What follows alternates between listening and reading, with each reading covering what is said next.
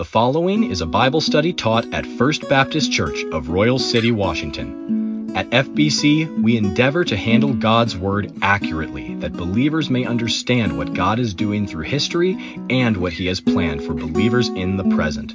We hope you will find this study helpful in better knowing God. More audio and written studies can be found at graceteaching.net under Resources. And now, our speaker. Any statement that talks about a chicken, we know underlies an egg. Well, the egg is positional truth, and the maturity of the Christian is the chicken, right? So when we see the practice of the Christian, we know behind it is positional truth. So we've been looking at it. Just the statement, the outright statements of positional truth are all through the New Testament. But when we begin to look at these statements of Christian life, positional truth blows up even more, doesn't it? And that's what we've been finding. Now, we've come to the book of Hebrews, and this is written to Jewish Christians. They're Jewish Christians. And we've been introducing this the last few weeks. And as I showed last week, many people say, oh, who cares who it was written to? Clearly, it's not important because the author didn't tell us, God didn't want us to know because it's not stated in the text. Okay. Now, again, I told you these are not fighting words.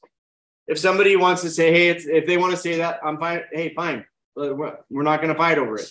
But I'm going to tell you that through what we've shown you the last few weeks, I think it's very obvious who wrote it.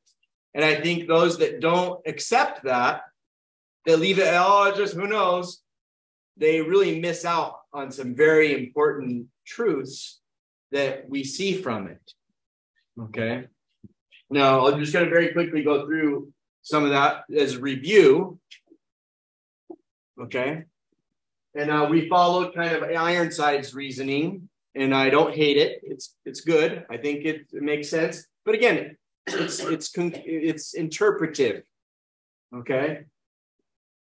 So he makes the point that Apollos, Barnabas, and Priscilla are three options that people put out as potential authors of the book. He throws out Apollos because Apollos was from Alexandria, and never do you hear the Church of Alexandria saying, our guy wrote that book, which is kind of absurd if Apollos wrote it. Okay. They would have been surprised at that, and they would have said, our guy. Never do you hear that in any early writings of anybody. Okay. Next of all is Barnabas. There's just no evidence of this. Okay. There is a spurious letter that's not included in Scripture called the letter of Barnabas, and the letter to the Hebrews is of a different style. So Ironside throws that out. Okay. The last one is Priscilla, a woman from the book of Acts. Nothing wrong with it. She's a woman. But one of the persons that suggests it's Priscilla, it says, suppose certain dainty touches. So dainty touches in the sense of a woman wrote it. Okay. This is just absurd. Okay. What dainty touches? Okay. Now, on the flip side, to me, when I translate in the Greek, even some people say it can't be Paul because the vocabulary is so unique. Okay. It's not the vocabulary of Paul. Well, that's baloney. The style is Paul. The thought is Paul's. And the reason you have the unique vocabulary is because of the audience, the Jewish audience. He's using a lot of quotes from the Old Testament. And that's the reason it has unique vocabulary. But when you look at the sentence structure and the circular reasoning that Paul often uses, not circular in the sense of bad reasoning, but circular in the sense Paul often does this reasoning where he'll state a fact and then he'll circle around saying why this is a fact and why it's so, and then he'll hit it again and emphasize it. And then he'll go off in another way that proves his point and then hit it and emphasize it again. And then he circles back around and then he hits it again. Okay, I see this all through the letter, and you'll see this as we teach through the book of Hebrews, emphasizing positional truth. I think it's a huge.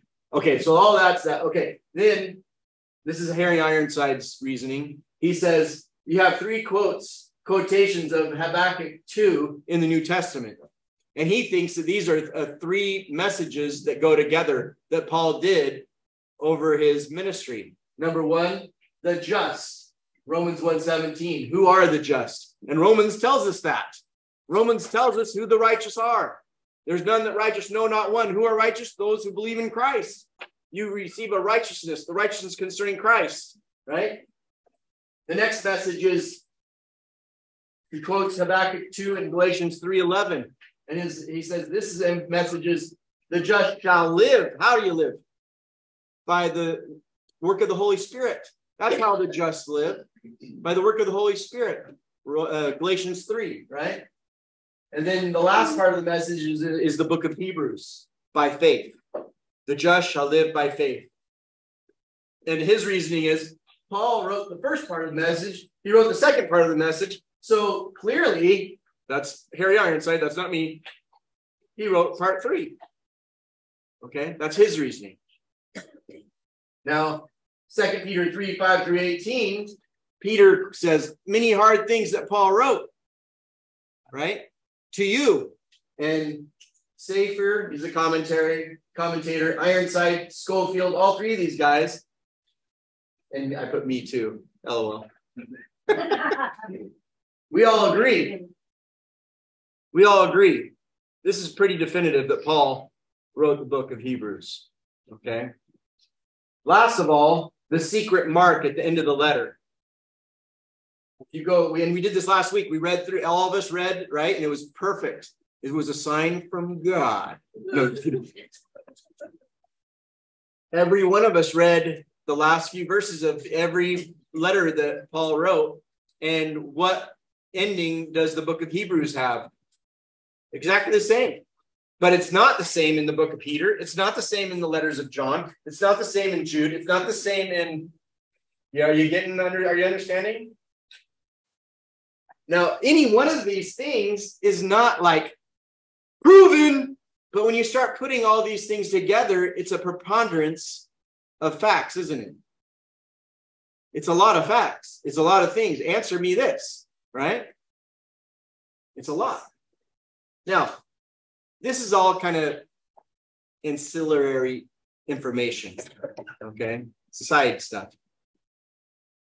But the biggest thing I put the weight on is the very evidence of Scripture, how Paul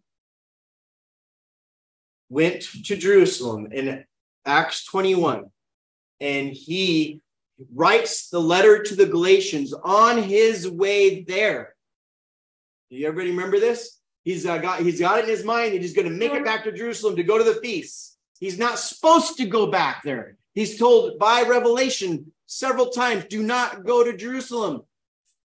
And on the way, he has some emissaries from Galatia come to him, talking about the Galatian problem, that they're trying to mature by the flesh, by keeping a part of law, which was a perversion of law.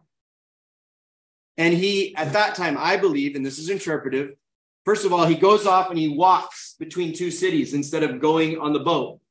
He goes on a walk. I believe by himself, he leaves his entourage, about 10 people or more, and he goes off by himself and he writes the book of Galatians with his own hand. What's significant about that? I think he's being moved to go to Galatia, but he chooses not to because he wants to go to Jerusalem. When God was trying to move him to go to Galatia to deal with that Galatian problem in person. But he so wants to make it to the feast. All right. He goes to the feast in Jerusalem. And what does he end up doing? He takes a Jewish vow. And I believe after writing the book of Galatians, that at that point, he should have been telling the Hebrew Christians, it's time to leave Jewish religion and live in Christ. There's not two methods of the Christian life anymore. It's just one method of the Christian life. One way to live, no longer two ways. No more dichotomy. The transition is over.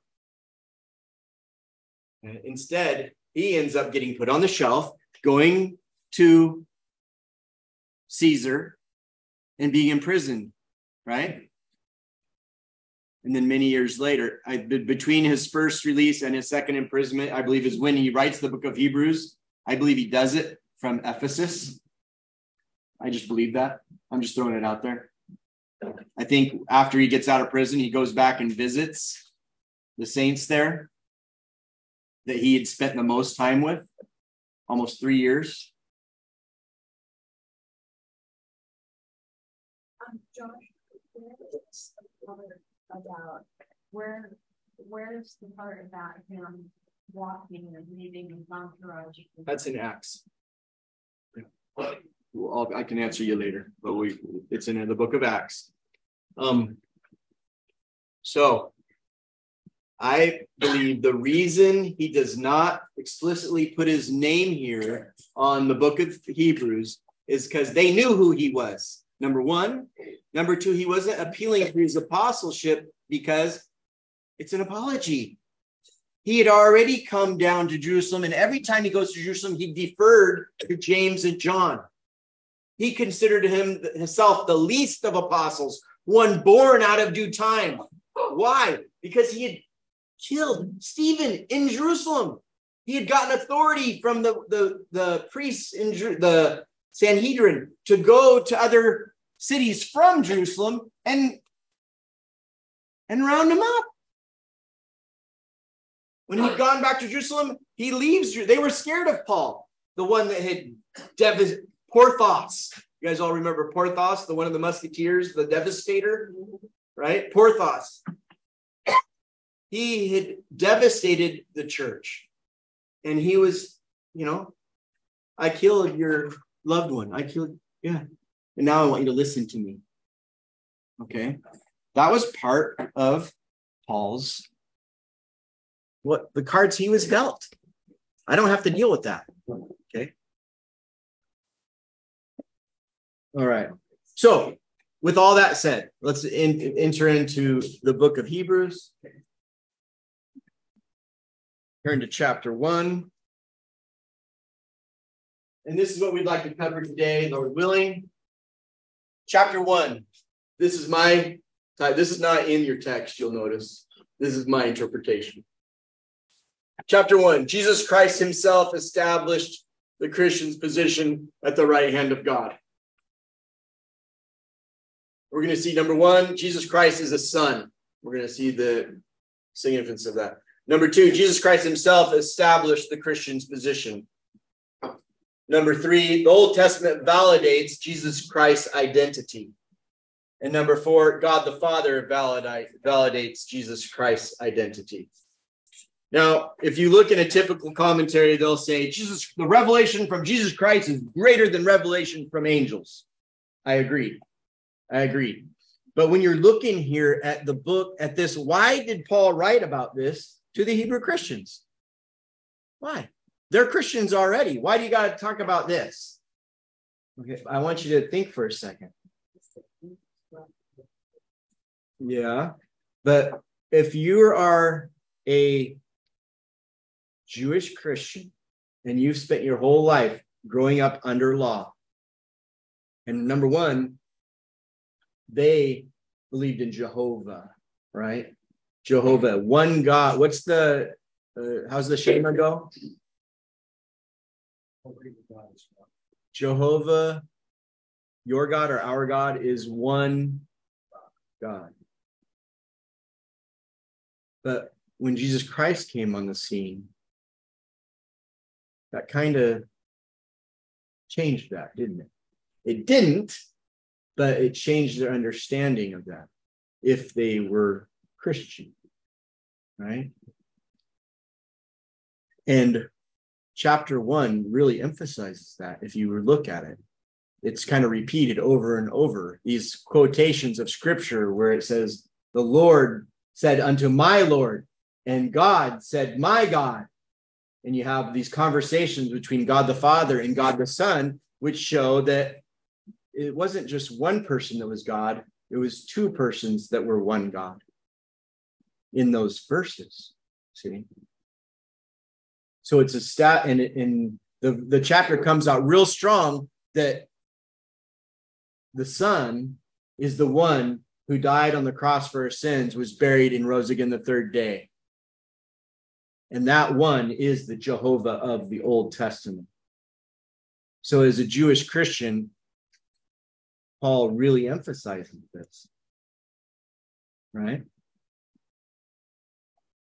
And that one did something very important for the Christian, which we're going to see. It's reiterated several times. He sat down at the right hand of God. Why is that important to the Christian? Because it's where we are seated. It's where our new life is hid. Okay. I'm telling you right now, this is what this first chapter is all about. It's not explicitly stating it, but it is. I'm going to prove to you today, and you can either put your amen to it or not. I will prove to you today that that's what this is trying to get, where it's leading our minds. Okay. So Hebrews chapter 1. Stay with me, folks. Stay with me. We read. Let's just read it together first. God, who at sundry times and in diverse manners spoke in times past unto the fathers by the prophets, hath in these last days spoken to us by a Son, whom he hath appointed heir of all things, by whom also he made the ages, who being the brightness of his glory and the express image of his person, and upholding all things by the word of his power, when he had by himself purged our sins, sat down on the right hand of the majesty on high. Now, these first three verses, the very first thing they do is they emphasize God, and then they emphasize this person who is a Son, and he is the one who came and died for our sins, and he sat down in the place of privilege himself at the Father's right hand. So it's establishing a commonality between the Father and the Son and his sacrifice for our sins. Right? Huge emphasis there in those first three verses. Keep reading. Being made so much better than the angels, as he hath by inheritance obtained a more excellent name than they. For unto which of the angels said he at any time? So now what he's going to do in these passages is he's going to couple different things. Number one, he's saying that Jesus Christ is the same as Jehovah. They're equal. But then at the same time, he's saying he became a man and died for sins. But because he did that, it's all part of the plan, is what it was really what it's saying. It was all planned out, prophesied all through the Old Testament. And this is the guy. This is the guy. This is the guy. Jesus Christ is the guy. He became a man and he did everything the Old Testament said he would do. And he's still God. Okay. So as we continue to read, for unto which of the angels said he at any time, thou art my son, this day have I given thee occasion. And again, I will be to him a father, and he shall be to me a son. And again, when he bringeth in the firstborn, or the inheritor, into the inhabited earth, he says, and let all the angels of God worship him. And of the angels, he says, who maketh his angels spirits and his ministers a flame of fire. But unto the Son, he says, thy throne, O God, is into the ages of the ages. He didn't say, oh, you're just another spirit. He said, thou throne, O God, is for into the ages of the ages. A scepter of rightness is the scepter of thy kingdom. Thou hast loved righteousness and hated lawlessness.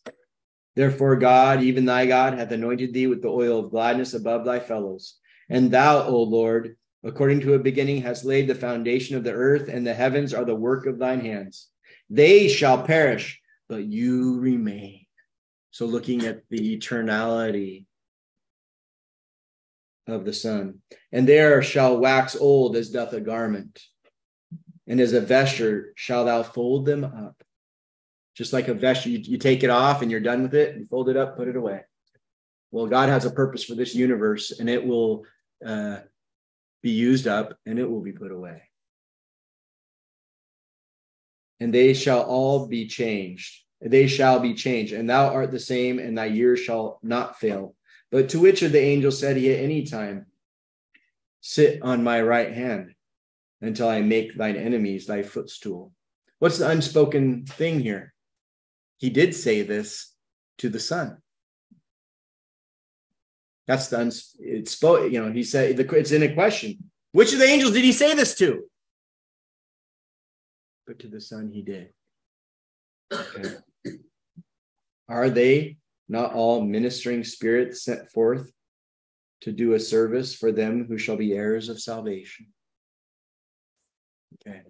Now I want to go back and I want to kind of pick through these things. And I think it really does lay out the conclusion that I've already shared with you.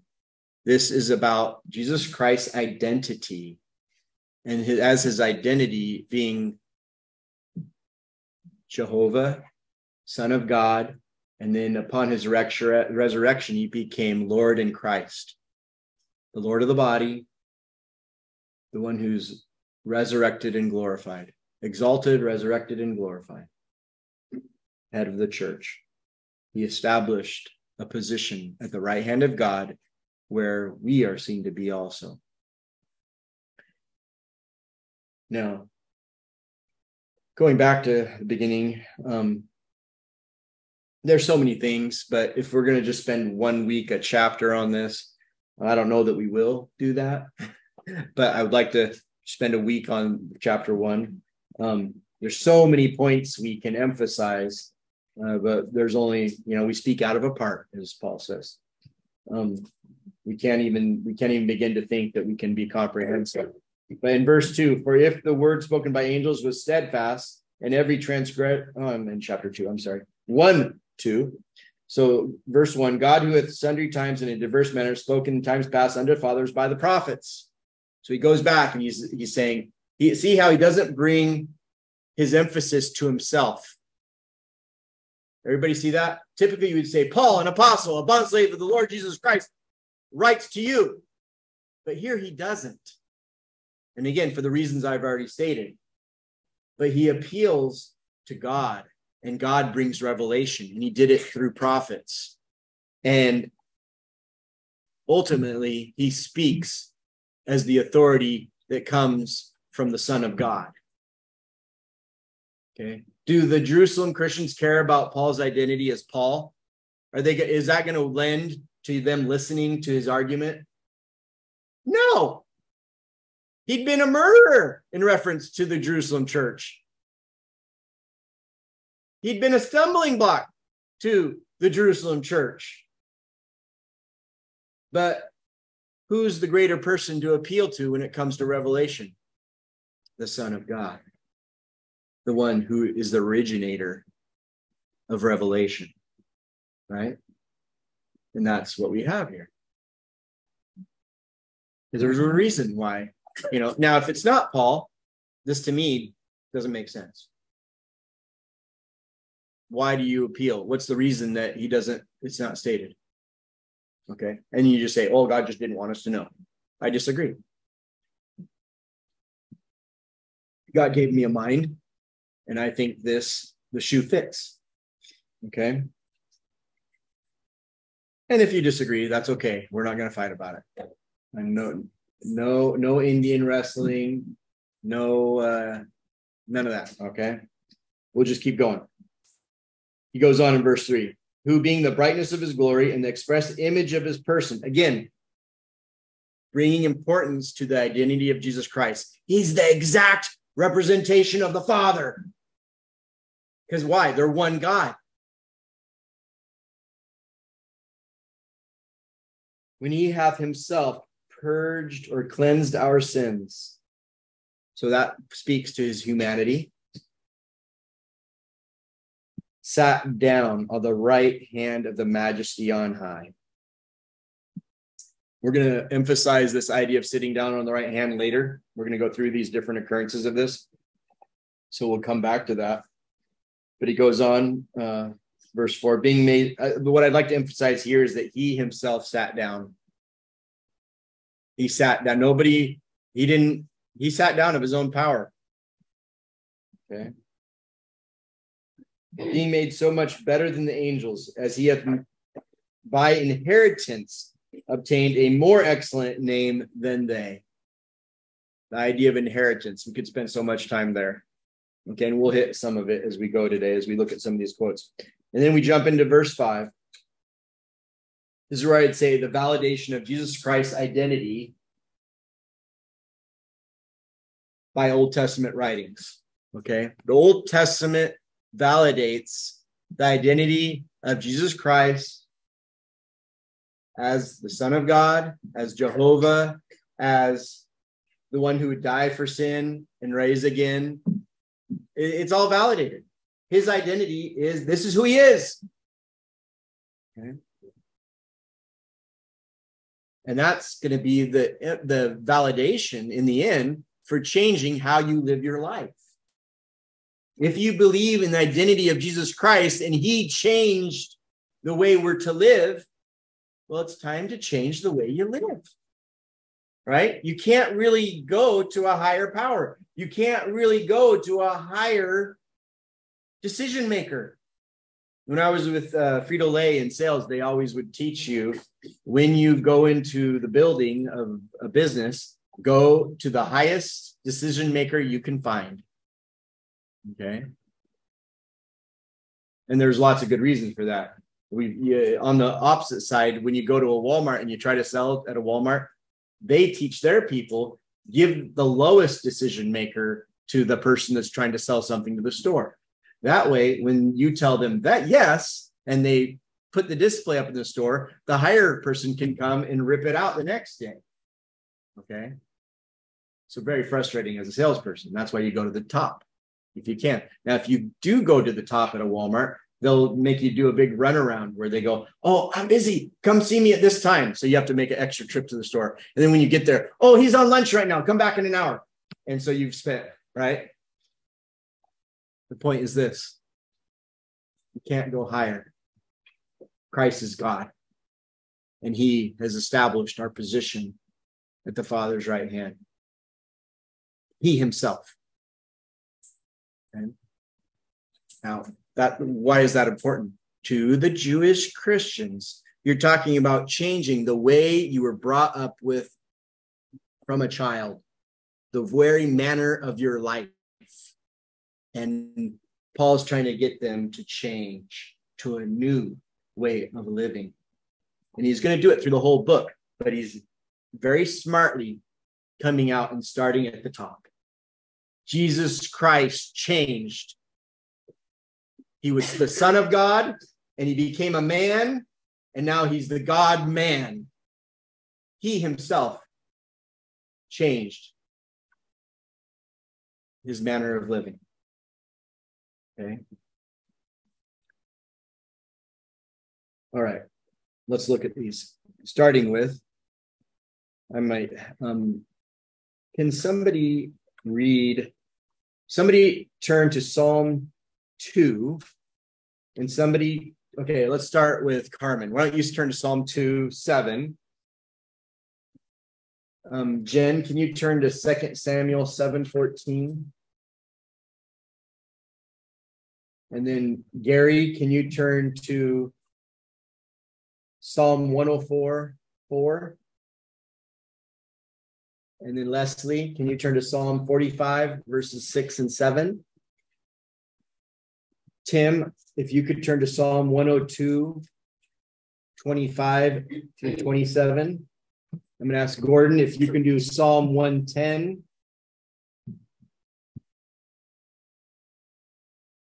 Verse 1. Okay, that'll do it for now. Okay, go ahead, Carmen. Psalm 2:7. I will declare the Lord's decree. He said to me, you are my son. Today I have become your father.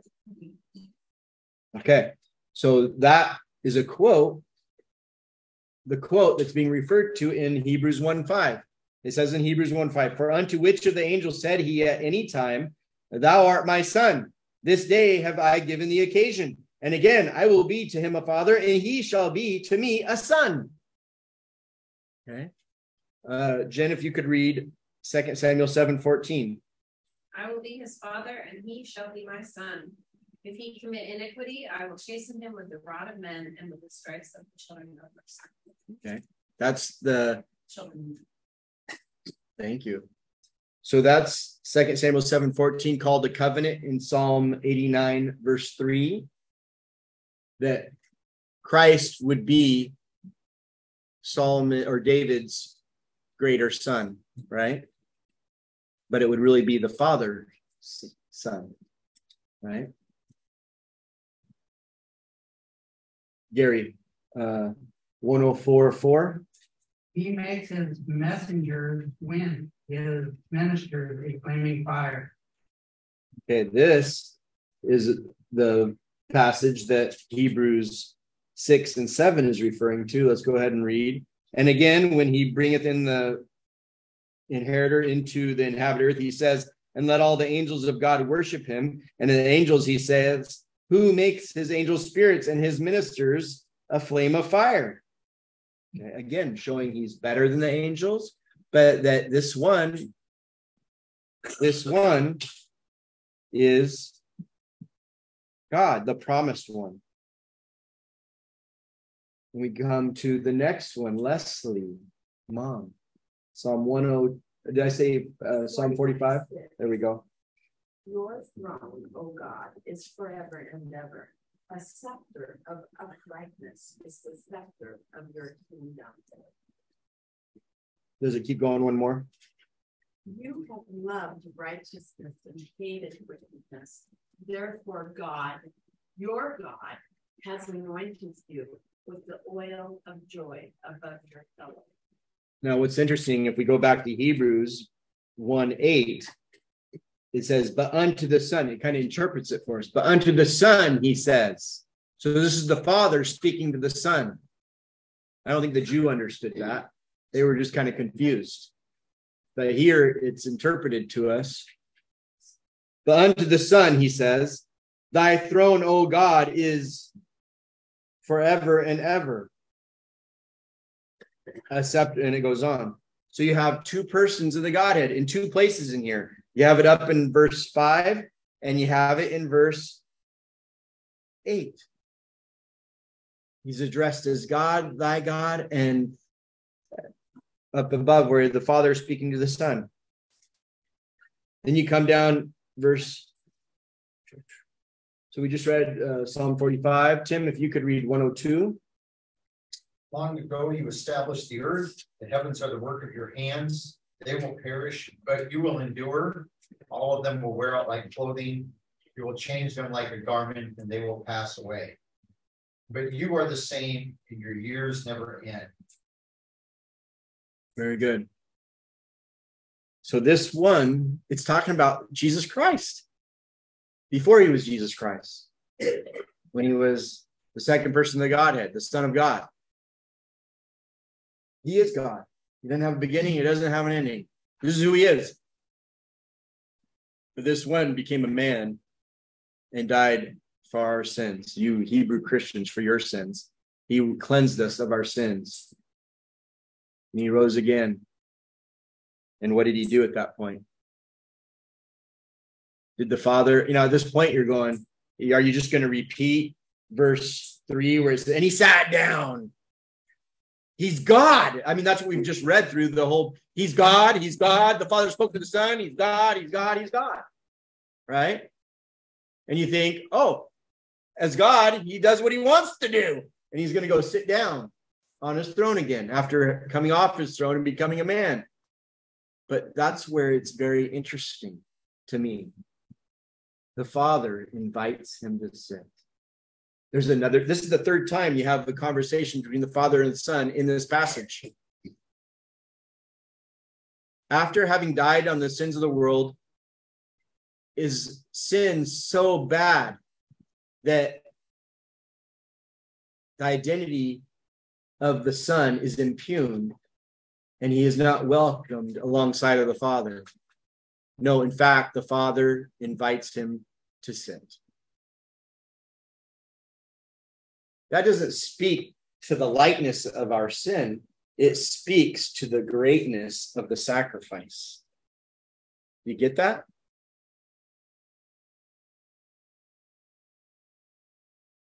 So in verse 13, but to which of the angels said he at any time, sit on my right hand?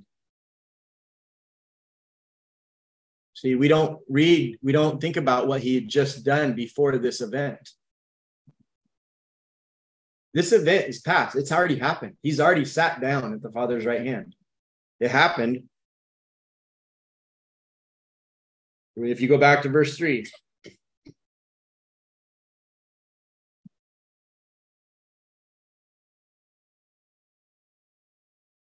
When he had by himself cleansed our sins, sat down on the right hand of the Majesty on high. And then you come to 13, but to which of the angels said he at any time, sit on my right hand until I make thine enemies thy footstool. Wow. If you read that flippantly, you should be ashamed. You should be ashamed. You haven't begun to internalize what is being said there. Our Lord and Savior, being God, became a man, took on himself the sins of the world, yours included, was victorious over that, and then went back to from where he came. And he established a place there for us. That's what's unspoken here. And I think it's what it's all about. Okay. What? I'm missing the signal you're trying to give me. Okay. So we're in Hebrews 1:13. Hebrews 1:13. Now, I want to follow the line of truth in the New Testament about the right hand. Okay? Because I think in the book of Hebrews, it occurs 4 or 5 times, which shows that when it's introduced here at the beginning of the book, it's a major theme through the book. All right? Will you give me that? Okay. It's a major theme through the book, this idea of being at the right hand of God.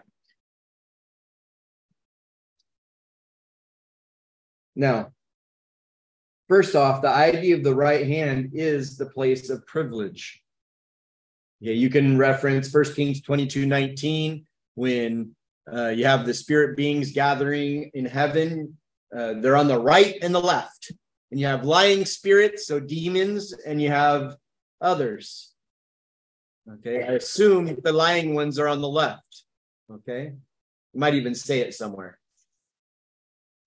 But it's kind of like the black hats and the white hats. All right. Now turn with me over to Acts 2.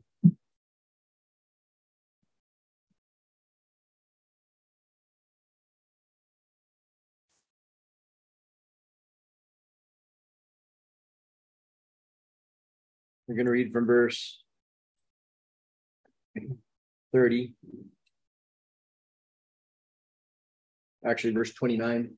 Men and brethren, let me freely speak unto you of the patriarch David, that he is both dead and buried, and his tomb is with us unto this day.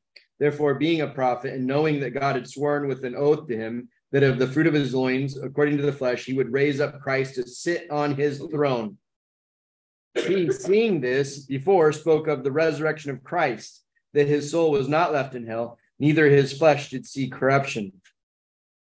This Jesus hath God raised up, whereof we all are witnesses.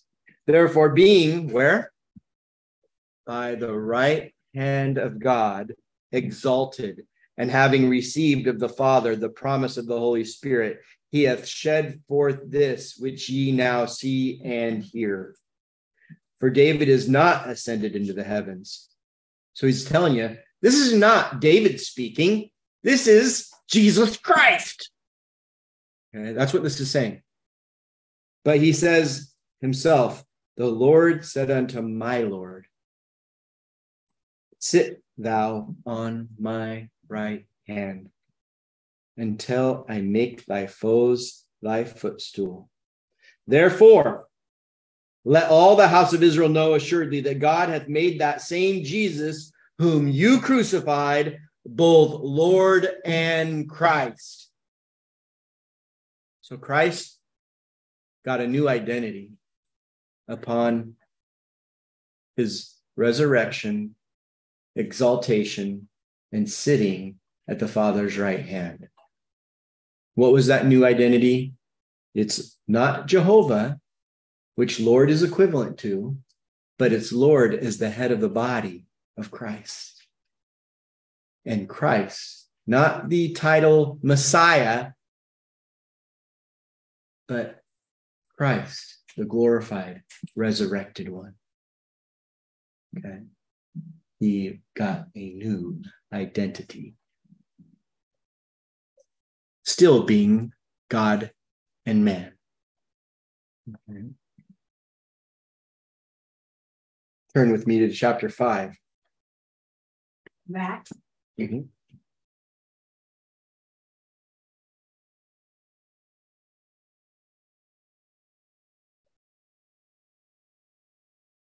We're going to read from verse 29. Then Peter and the other apostles answered and said, we ought to obey God rather than men. The God of our fathers raised up Jesus, whom ye slew and hanged on a tree. Verse 31. Him hath God exalted to his right hand to be a prince and a savior, for to give repentance to Israel and forgiveness of sins. And we are his witnesses of these things. And so it is also the Holy Spirit, whom God hath given to them that obey him. When they heard that, they were cut to the heart and took counsel to slay them. All right. So Peter talked about this. He knew that this was a huge thing, that Christ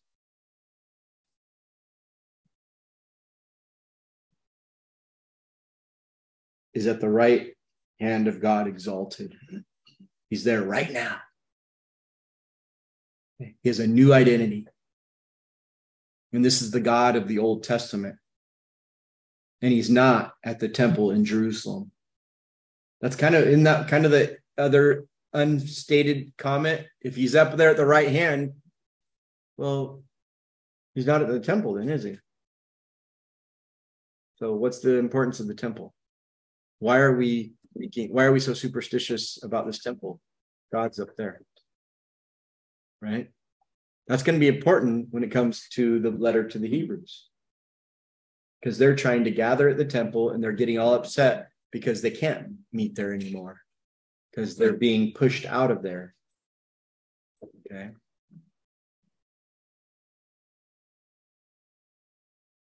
Turn with me to Acts 7.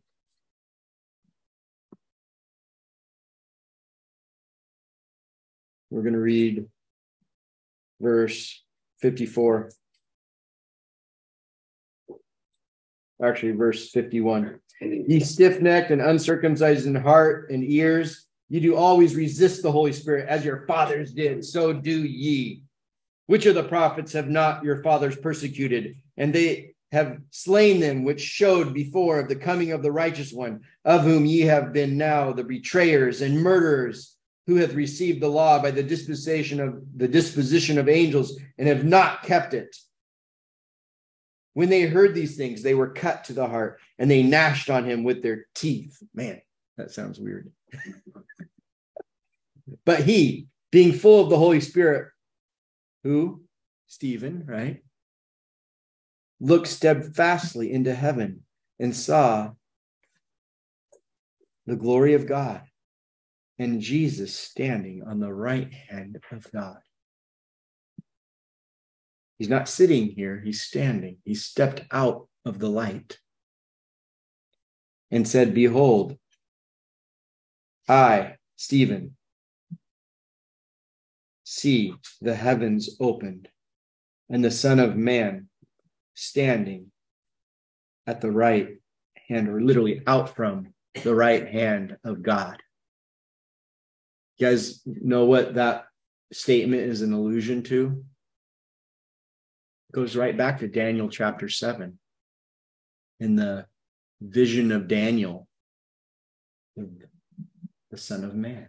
That Son of Man, that's where that term originates to. It's talking about the coming Messiah, the coming one who would be God. He's the Son of Man.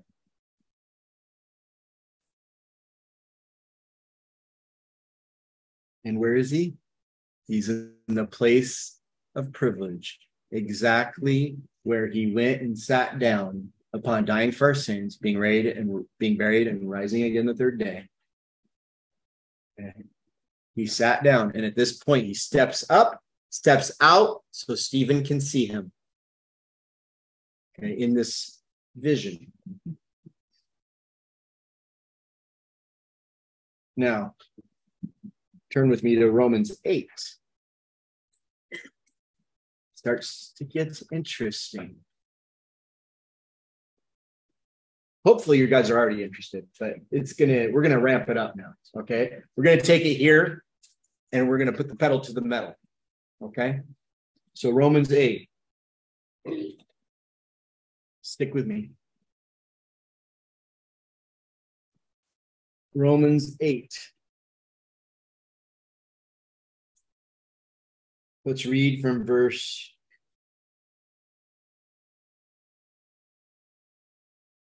28. And we know that all things work together for good to them that love God, the ones loving God, to them who are called according to his purpose, for whom he did foreknow, he also did predestinate to be conformed to the image of his Son, that he might be the firstborn among many brethren. We kind of talked about brethren earlier in the book of Hebrews. It's related to this. Verse 30, moreover, whom he did predestinate, them he also called, and whom he called, them he also justified, and whom he justified, them he also glorified. What shall we then say to these things? If God is for us, who can be against us? And then you just hear the echo effect, right? Who? Who can be against us? No one. It's silent. Bring it on. He that spared not his own Son, but delivered him up for us all, how shall he not with him also freely give us all things? Who shall lay anything to the charge of God's elect? To me, this is like when you hear the story about the genie, right? You ever heard the story about the genie when they were a kid? If you saw a genie and you got 3 wishes, right? What would you wish for? Right? And as a kid, you're going, first thing I'd wish for is unlimited wishes. Right? Because you always hear the story how about something happens and they accidentally ask for something and they didn't mean it to be one of their wishes, and pretty soon all their wishes are used up. Right?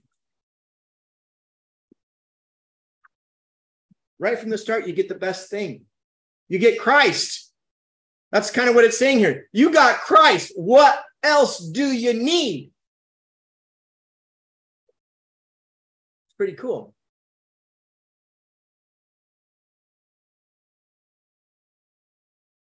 Who shall lay anything to the charge of God's chosen ones?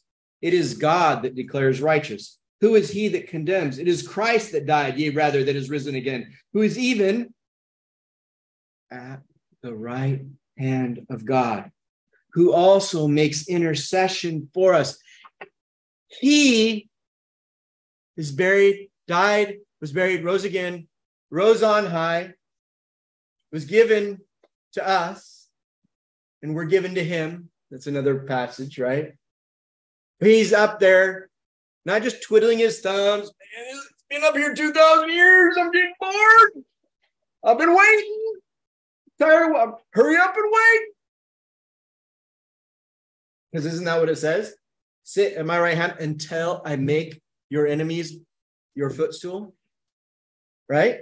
So he's up there waiting. He's up there waiting to be the king that's going to smash the nations. That's what he's doing. He's waiting up, but he's not up there waiting, twiddling his. He's up there doing something. He's up there doing something. And what is he doing? He's up there living for the church. He's dead. What got him to get up?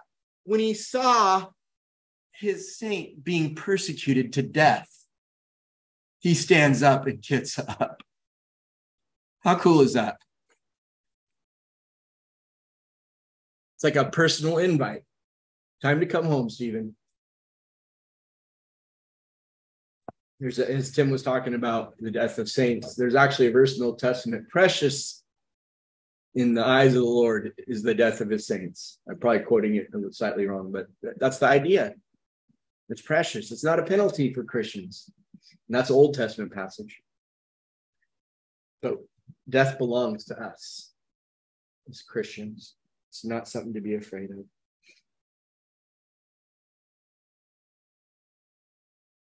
Then it goes on.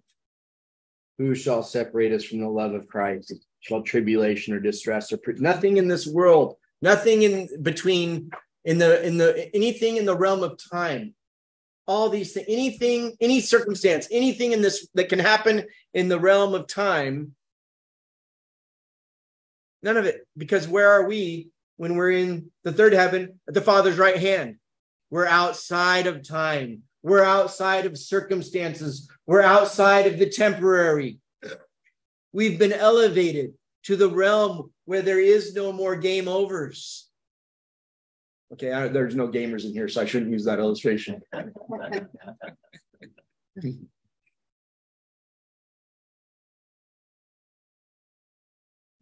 As it is written, for thy sake we are killed all the day long. We are accounted as sheep for the slaughter. No, in all these things we are more than conquerors through him that loved us. For I am persuaded that neither death, nor life, nor angels, nor principalities, nor powers, nor things present, nor things to come, nor height, nor depth, nor any other created thing shall be able to separate us from the love of God, which is in Christ Jesus our Lord. God planned it. The Father planned it. The Son achieved it. We're loved by the Father. We're loved by the Son in those passages.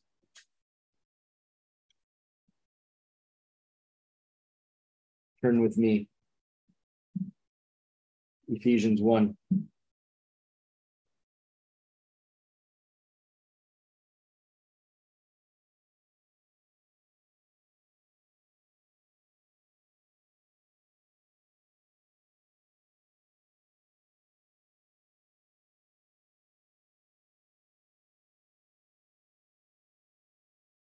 And we read verse 19, this is the prayer of Paul, and what is the exceeding greatness of his power to us who believe, according to the working of his mighty power, which he wrought in Christ when he raised him from the dead and set him at his own right hand in the heavenlies, far above. So this is a little different passage. The Father is sitting him at his right hand. So other verses say that Christ actively sat. He was not set. But here the Father, this shows that the divine three persons, at least the Father and the Son, I think the Spirit is in agreement, in the Son establishing our position at the Father's right hand. They're all in agreement that the Son should sit there, that the work is complete.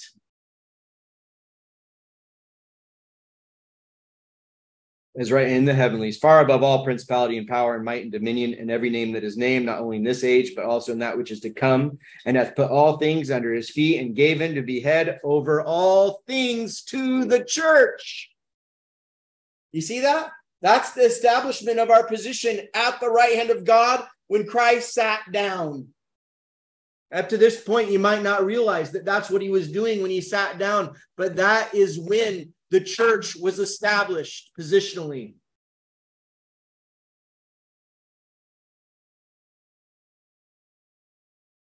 Okay? It's right about this time that Christ sends the Spirit down to earth. Acts 2. Okay? This is the fulfillment of the prayers in the upper room discourse. When Christ says, I go to send another comforter. In that day. This is the day.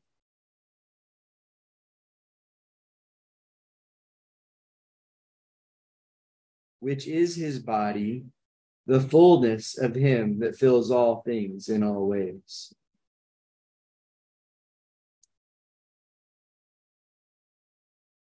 Now jump over. We're going to skip Hebrews 1:3 and verse 13. Jump over to Hebrews chapter 8. We just have a couple more verses to hit. We're almost out of time. Hebrews 8.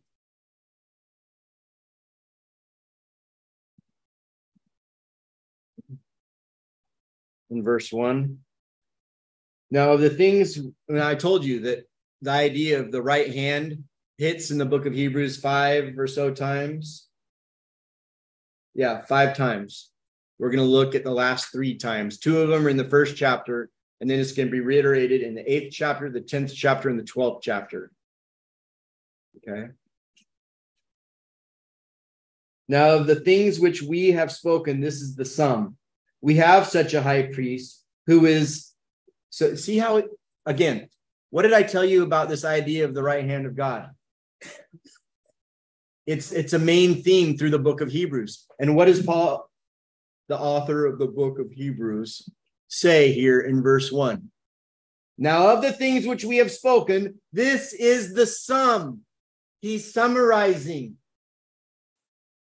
Okay? I didn't just make this up. We have such a high priest who is set on the right hand of the throne of the majesties in the heavens.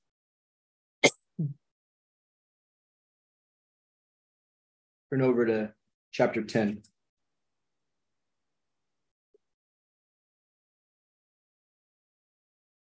Now, if you read up above, you have this idea of the earthly priests in the Mosaic law. They kept having to come back over and over and over because they never took away sin.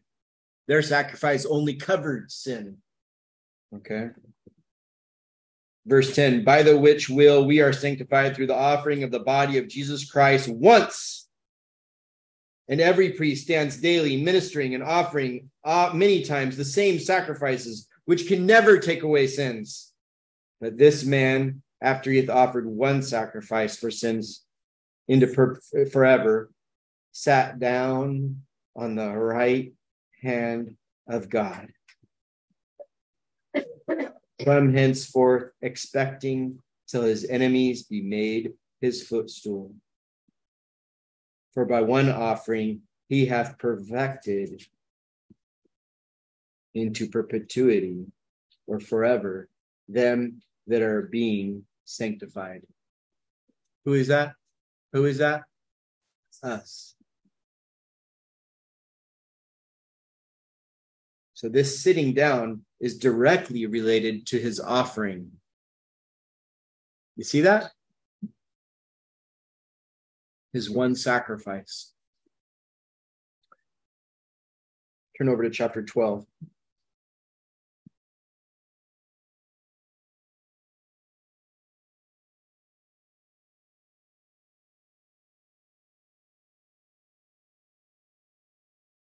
Wherefore, seeing we also are compassed about with so great a cloud of witnesses, let us lay aside every weight and the sin which does so easily beset us, and let us run with patience the race that is set before us, looking unto Jesus, the author and finisher of our faith, who instead of the joy that was set before him. Now, I'm going to propose something to you. When it says who for the joy, the word for there in the Greek is anti. Anti, it's a preposition. Anti, here it would be translated instead of. Okay. Or some the interlinear translates it against. Okay. Against can be opposition or substitution. When against, it can be against in location or opposition. But I would take this against in the sense of instead of. Instead of the joy that was set before him, endured the cross, despising the shame, and is set down at the right hand of the throne of God. You see that? What was the joy set before Christ before he went to the cross?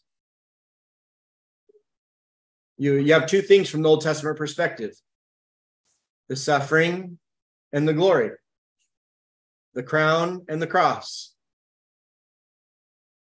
He's right. What's promised him still? The crown. The reign. And what's he waiting for? The Father said, sit, and I'll make, according to the Old Testament, that's all this net. The next thing is the nations are your inheritance. But he hasn't taken that yet. It's his right. But instead of that, he endured the cross, because that's part of the eternal covenant, which is going to be mentioned in the next chapter. That if he would be the lamb slain from the foundation of the world, then he would have a flock that would be like him. That's what you have in the eternal covenant.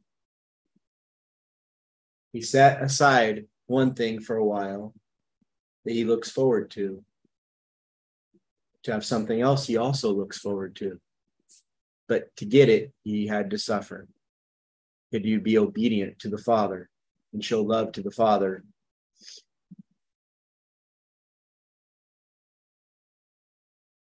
But because of that, he is set down at the right hand of God. He's in the place of honor. He's in the place of privilege. I got one more place to look. Turn with me to Colossians 3. Before we come back to Hebrews and wind this up. Colossians 3. Verse 1. Maybe you're sitting here, man, Josh, you're just doing some mental gymnastics. You're just pulling all these verses together that you want to make it mean what you want it to mean. I don't think I am. This is a simple word study. We just followed the passages through Scripture. Since ye then be risen with Christ, seek those things which are above, where Christ sits on the right hand of God. Set your mind on things above, not on things on the earth, for ye are dead, and your life is hid with Christ in God. When Christ who is our life shall appear, then ye shall also appear with him in glory. Turn back to Hebrews.